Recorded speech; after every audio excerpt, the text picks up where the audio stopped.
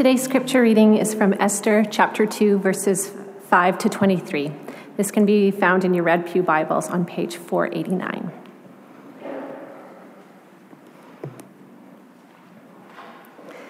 Now there was in the citadel of Susa a Jew of the tribe of Benjamin named Mordecai, son of Jair, the son of Shimei, the son of Kish, who had been carried into exile from Jerusalem by Nebuchadnezzar, king of Babylon, among those taken captive with Jehoiachin, king of Judah. Mordecai had a cousin named Hadassah, whom he had brought up because she had neither father nor mother. This girl, who was also known as Esther, was lovely in form and features, and Mordecai had taken her as his own daughter when her father and mother died. When the king's order and edict had been proclaimed, many girls were brought to the citadel of Susa and put under the care of Hegai. Esther was also taken into the king's palace and entrusted to Hegai, who had charge of the harem. The girl pleased him and won his favor. Immediately, he provided her with beauty treatments and special food.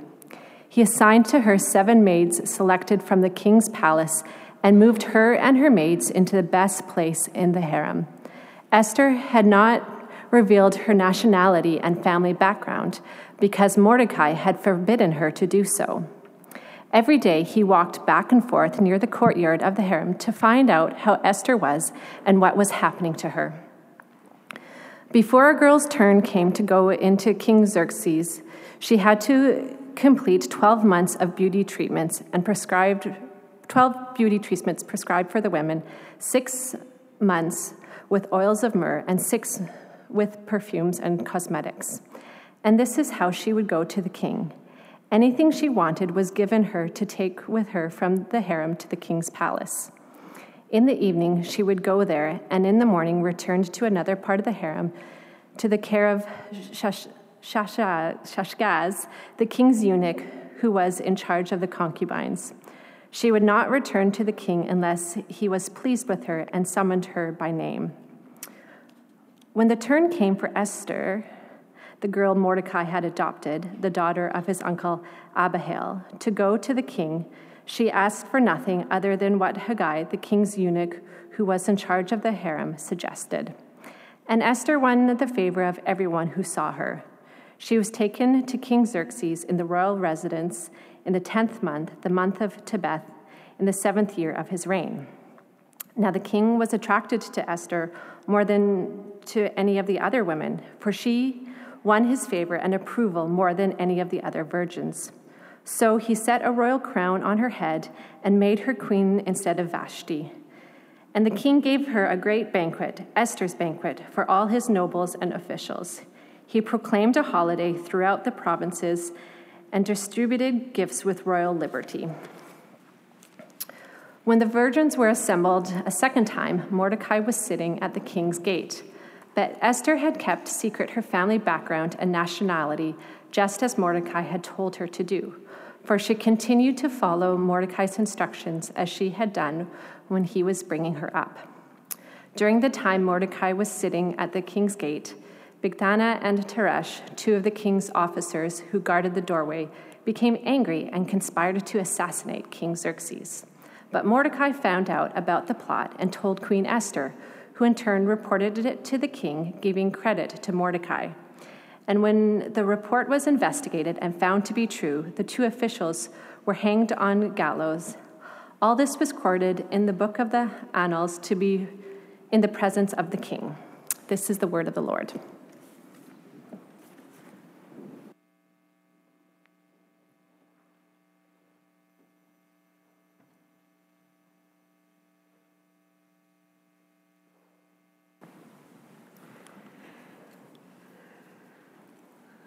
Well, that was a big reading, and it introduces us to the way in which we're going to look at the book of Esther this Advent season. But if you know the book of Esther, you know it's quite a long story, and so to pretend to preach through the book of Esther in 4 weeks, that's not really happening. But nevertheless, we want to spend some time in Esther this Advent season because we believe that there's something about how we read Esther equips us and helps us for how we read our own lives, and indeed how we read what's going on in the church and what's going on in the world. One of the tragedies of the Advent season is the way that we participate, and sometimes so willingly, in the cultural expression of preparation. I think many of you probably are like me, are shocked with sort of the onslaught of commercialization surrounding this weekend of supposedly this weekend of Thanksgiving, and the onslaught of commercialization expressed in Black Friday and this Thanksgiving weekend. I risk the prediction that it's going to be called Black Friday weekend in the years to come amongst cultures in the future, and that certain other aspects of that weekend are going to be dropped. And as Canadians, sort of shame on us in a way for adopting this kind of language. But we do have this ongoing challenge of other themes and other thoughts and other realities kind of impinging on us just at the very time when our Christian faith invites us to go deeper in the story of Jesus. And so there's this tension, it seems, between being preoccupied by the dominant culture and our participation in that culture, and the tension between that and our invitation to become preoccupied with the coming of Jesus, with the life of Jesus, with the death of Jesus, with the resurrection of Jesus, with the ascension of Jesus, with the coming again of Jesus. This, of course, doesn't start, this Advent idea doesn't start in the Gospels even. It doesn't start necessarily in the story of Esther. But in many ways, something that we often don't get, it starts with a pastor named the Apostle Paul, who was very, very concerned for his people, that they not only look expectantly to the coming of Jesus again, the return of Jesus, but that they prepare themselves, that they understand that preparing themselves for the coming of Jesus was very important, even though there were all kinds of other distractions. And he writes these words in his letter to the church at Thessalonica. He says, "For you know quite well that the day of the Lord's return will come unexpectedly."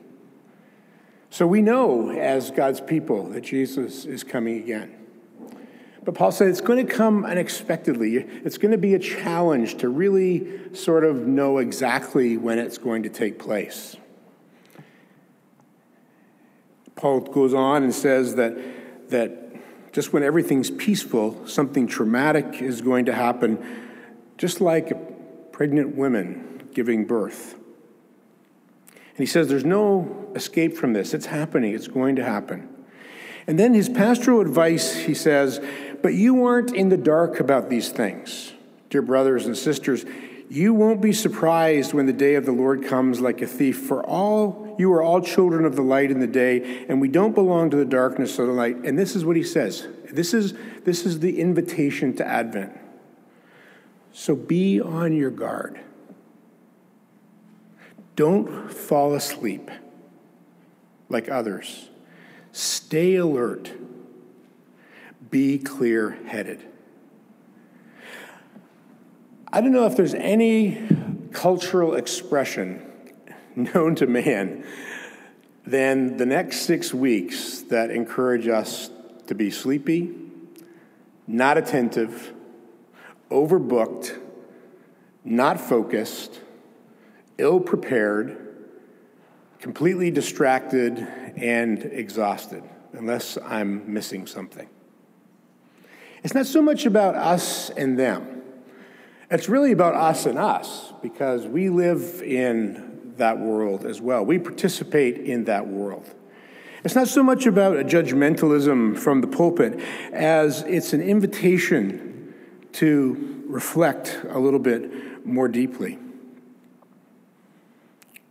And there's an invitation to develop skills of staying alert, to develop skills of keeping awake, to develop skills of discerning the times.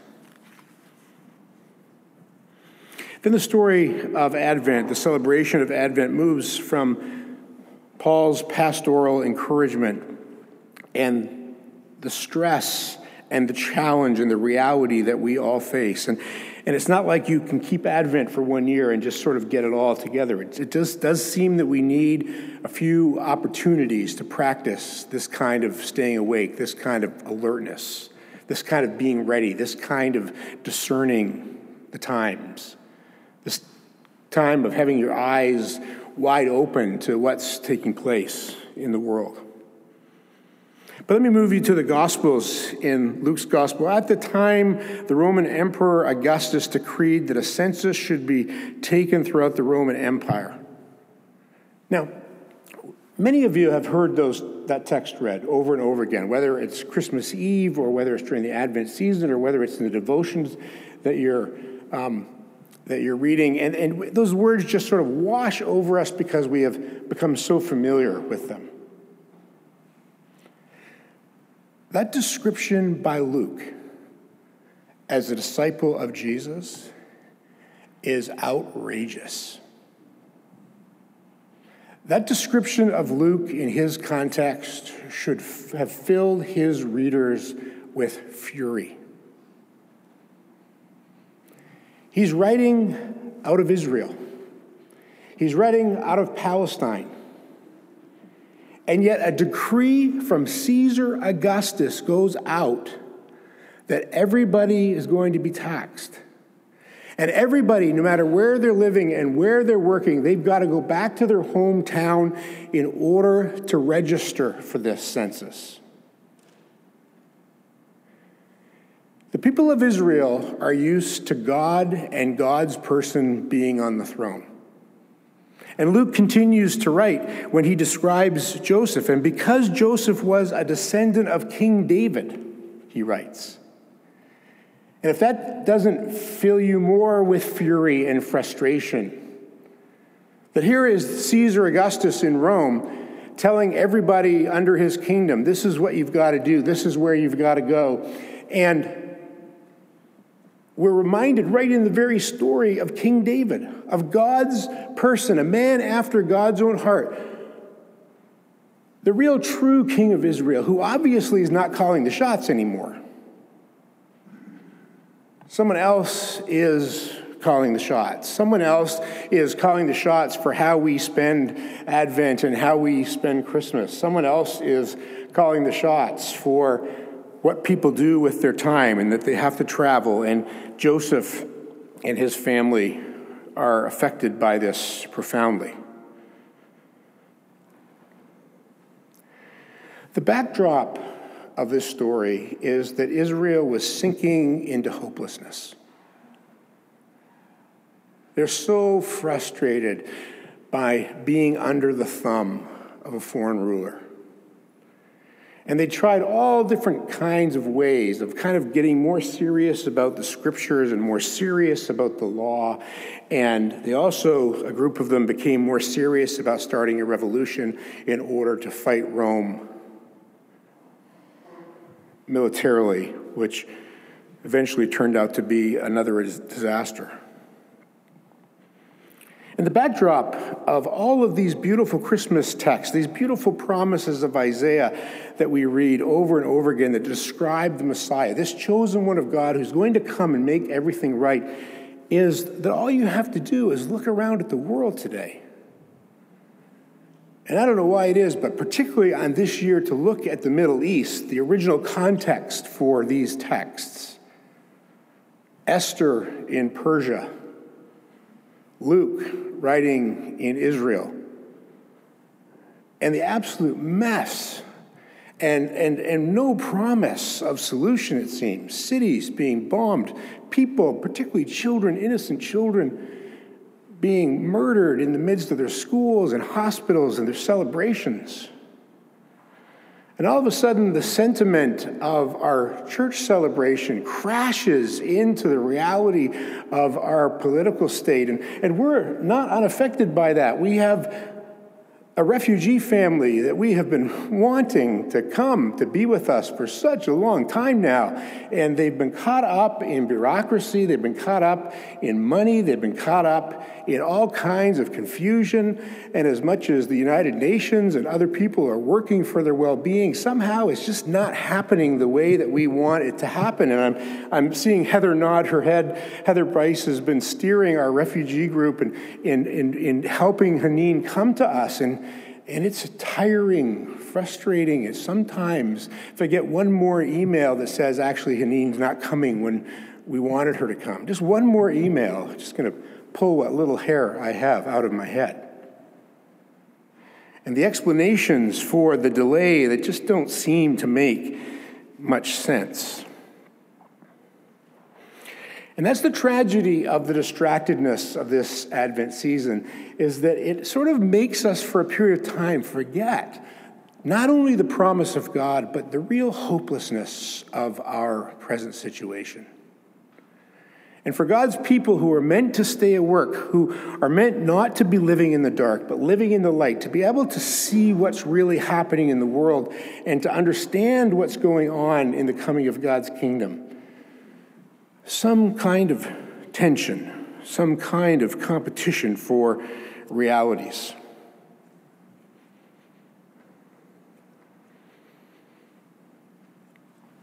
Many years ago, a young investment banker in our congregation, my congregation, when I was a young pastor, came to me and he said, Paul, he said, you know, you're a good guy, I like your preaching, you're young, but I just wonder, could you focus your preaching a little bit more on what I experience every day? So I said to him, his name was Paul as well, and he remains a very close friend of mine, although now living in New York City. I said, well, what do you mean? And he said, I work on Bay Street. I work in the towers on Bay Street. He said, it's kind of like this. He said, when I come to church, all I hear is God, God, God. But every day of my life, every meeting, every strategy, every plan, I said, I live, and he gave me this line, so I'll never forget. He said, I live every minute of my life in a world where God is rarely mentioned. And he said, somehow, can you help me to knit those two things together? And so, with some prayer and reflection, I was led to the story of Esther. Now, this is a long, long time ago. That doesn't really connect with our present choice to do Esther. I'm talking 25 years ago. I'm old now for all of you seniors. I'm with you. Not quite, but I'm getting there quickly.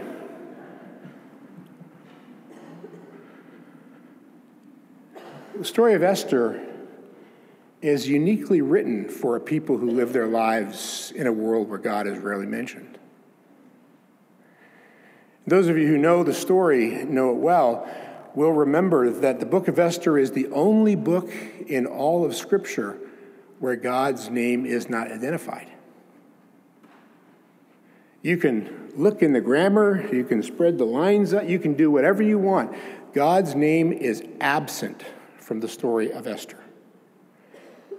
And every other book in the Scriptures, Old Testament and New Testament, eventually God becomes the main character of the narrative. Eventually God becomes the main person in the story. God becomes the subject and the object, the beginning and the middle and the end, the goal and the purpose, as well as the power. And yet in this story of Esther, this description of Esther and Mordecai curiously enough, in Persia, in Iran, this story where God's name is absent. And if you look at the story of Esther, and you read it carefully, one of the things that you start to realize is that this story seems to be written so far off the map of what God is doing in the world. By way of introduction for Phil and for Nick, who are going to follow me in this series during Advent, we get this sense of these Jewish people who themselves are in a bit of an identity crisis. Esther keeps her identity as a Jew secret. And her involvement is not as a priestess. She's not pictured as necessarily at the beginning a woman of prayer. She's pictured as a young woman who is profoundly immersed in the culture of Persia. She's in the king's harem. She's participating, maybe for her own survival, but she's participating nevertheless deeply and profoundly in the culture. And I hope there's a connection for you here as you're listening and as you're thinking, as you're praying, because we too live in this world where God is rarely mentioned. And many of us live in this culture that sometimes makes us feel like strangers because we are God's people. Mordecai is not a prophet. He's not a priest. He's not a teacher of the scriptures. He's not pictured as a person who is completely in touch with what God is doing. Mordecai, it seems, is no Jeremiah. He is no Isaiah. He is no Amos. It looks like he's a minor bureaucrat in the kingdom of Persia. There's very little following on this in the book of Esther that makes these people, other than their names, that makes these people look overly religious. They seem to be taken up and caught up in the activity and the action and the history of the empire. They're immersed in the empire. And when Christmas means for us commercialization, we too are immersed in the empire.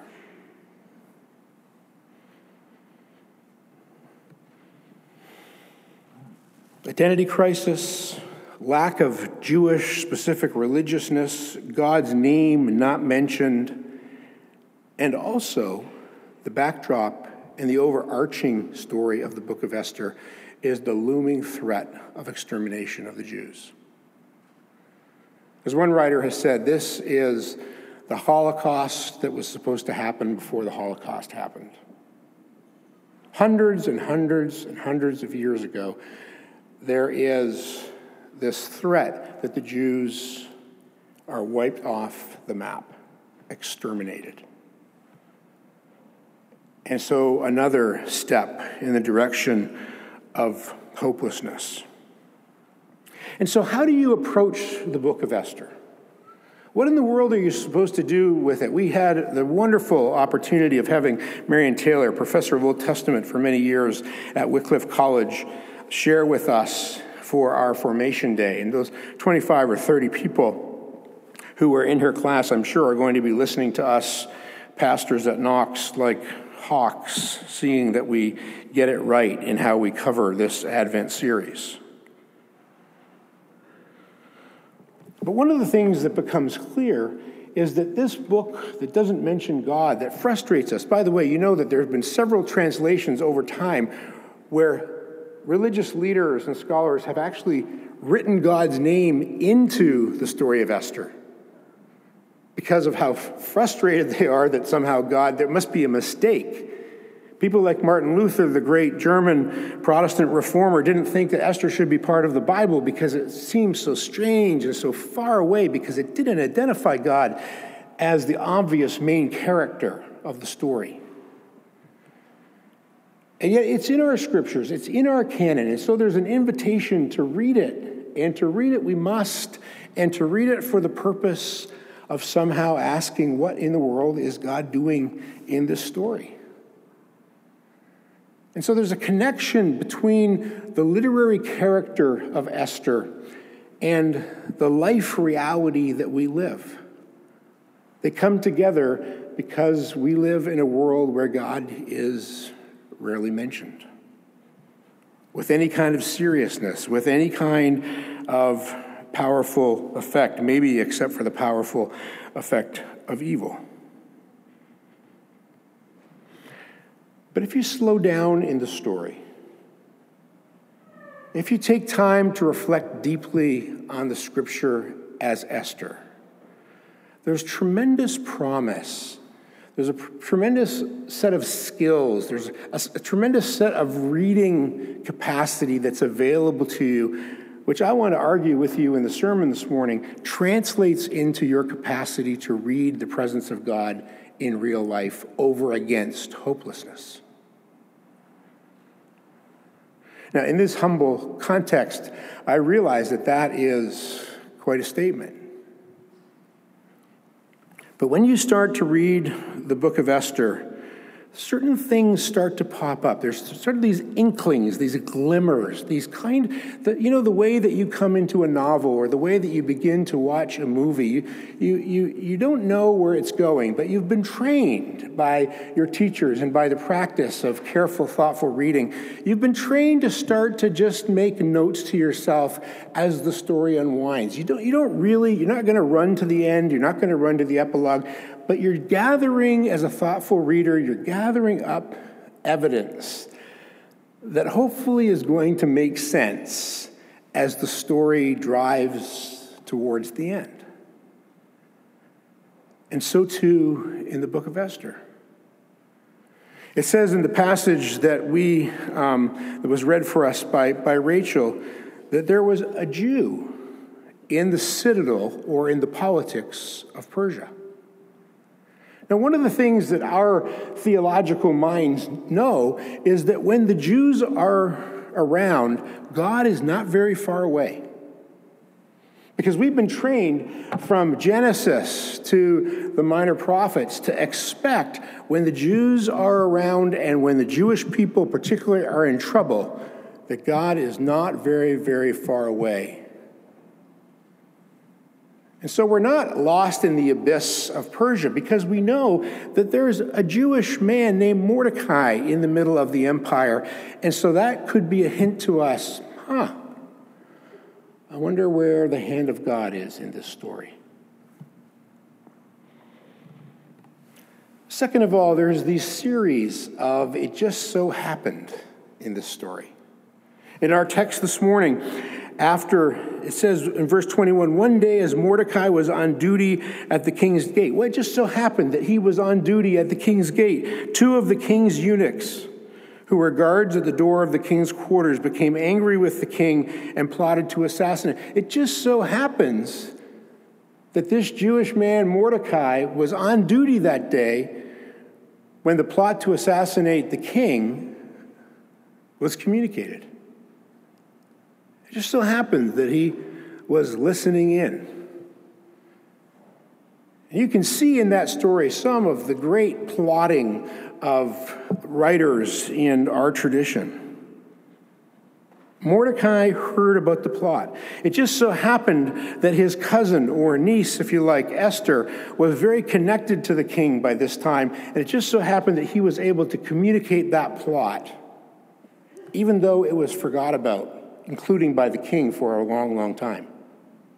It just so happened.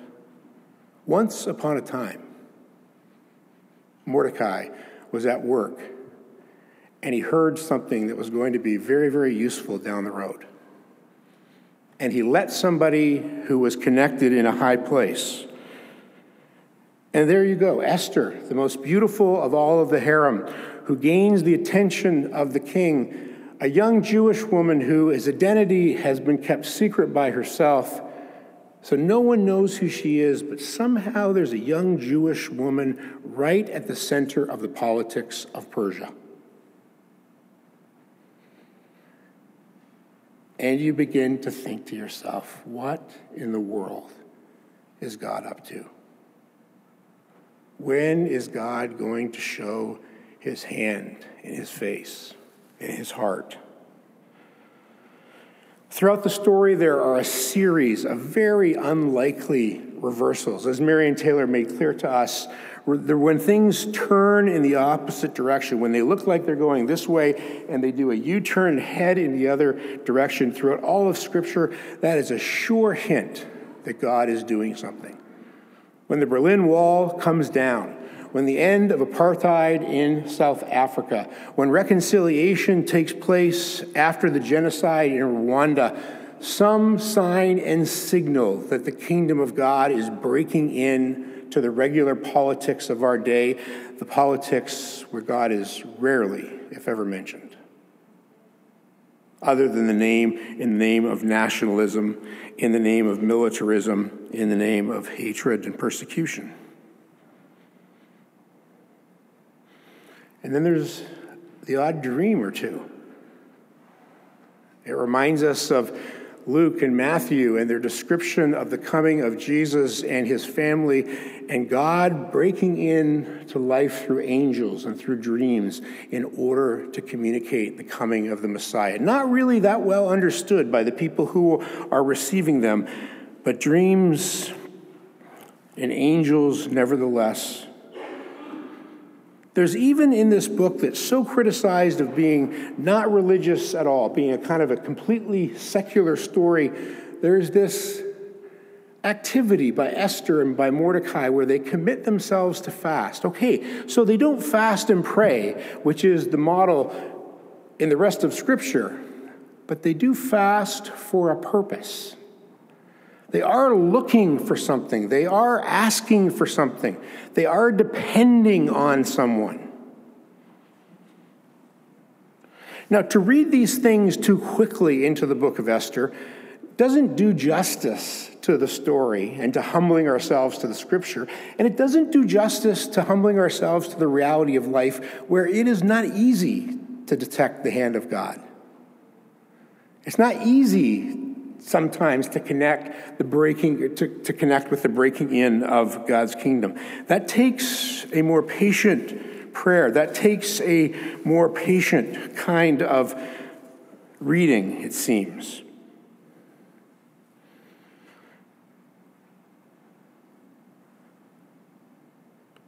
In the story of the coming of Jesus, it's later in the Christmas story, Mary and Joseph take their baby to the temple for him to be dedicated to the Lord.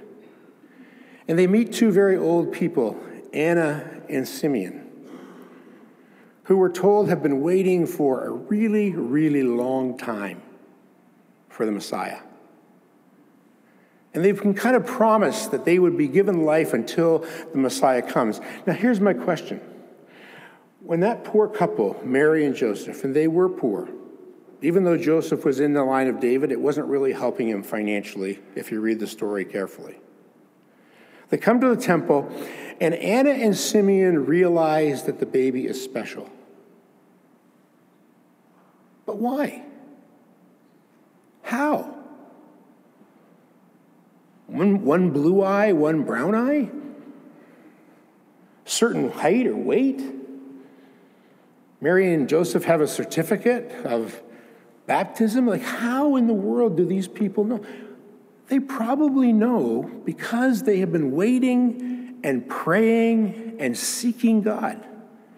And when they find out that the baby is associated with Bethlehem, their minds go back to the prophet Micah, who talks about Bethlehem.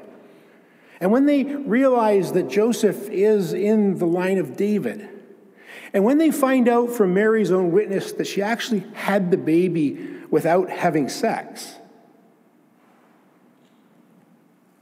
all of a sudden their biblical, spiritual hearts come together to help them to realize that God is doing something that he hasn't been doing for years before, but he's doing it now. He's doing it in their temple. He's doing it through this most unlikely couple. Faith, we're told, in the writer of Hebrews, who takes a good stab at it, is the evidence of things not seen. And that really is the correct reading of the story of Esther. evidence of God working behind the scenes. Evidence of God working his sovereign grace, working his purpose, working his plan, even though it doesn't jump off the page as being so clear and so obvious to us. I want to suggest to you that this kind of reading, this kind of discernment, this kind of careful, slow prayer and reflectiveness is what it takes for us as God's people to see the kingdom of God breaking in our day and in our time.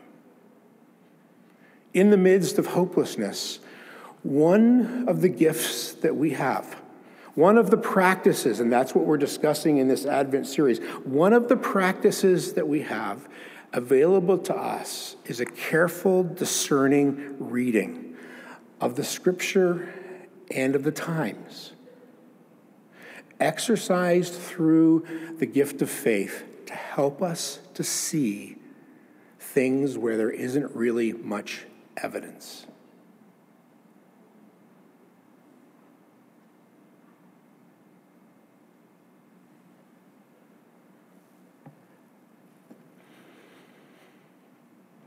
And so the questions of Advent come washing over us. The serious questions of Advent and faith. Where is God working in the world today? Where is God working behind the scenes? We could argue a lot between us if we had an open mic on this, where I'm sure some of you would just want to say that God is not really very active these days. A second question, Advent question, is where is God leading his people? What is the purpose of the church, the body of Christ? Not only Knox Presbyterian Church here in the city of Toronto, but the Church Universal, the Holy Catholic Church, the communion of saints around the world and across Christian traditions. What's the purpose of our lives and those people's lives? How obvious is it that God is directing us?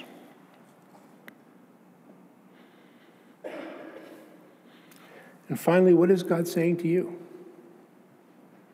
Where have you heard the voice of God and the Word of God speak to you in recent times?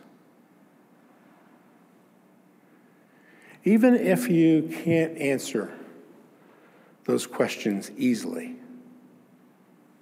and maybe especially because you can't answer those questions easily, it places you humbly in the Advent story.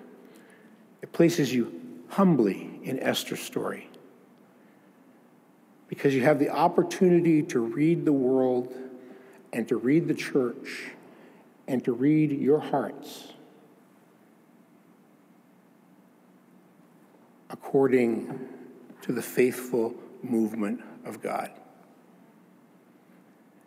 Advent is certainly not a time for easy answers.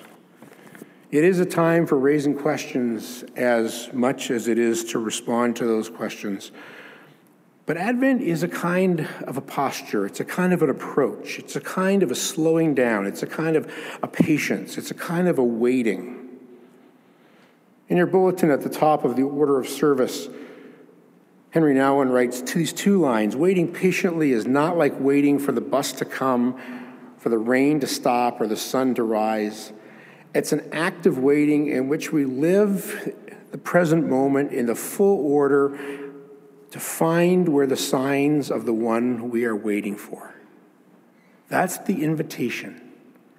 To wait patiently, but to read actively through the eyes of faith for the one who has promised that he will come again.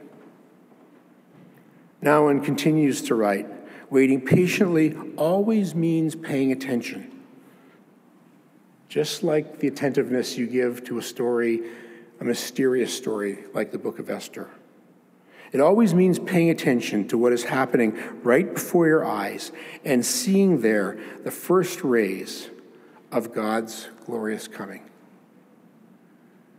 May we, the communion of saints at Knox Presbyterian Church, become a people this season who become better trained, more open, better qualified to see the first rays of evidence that God is in his creation and that his Son is coming again. In the name of the Father and the Son and the Holy Spirit. Amen.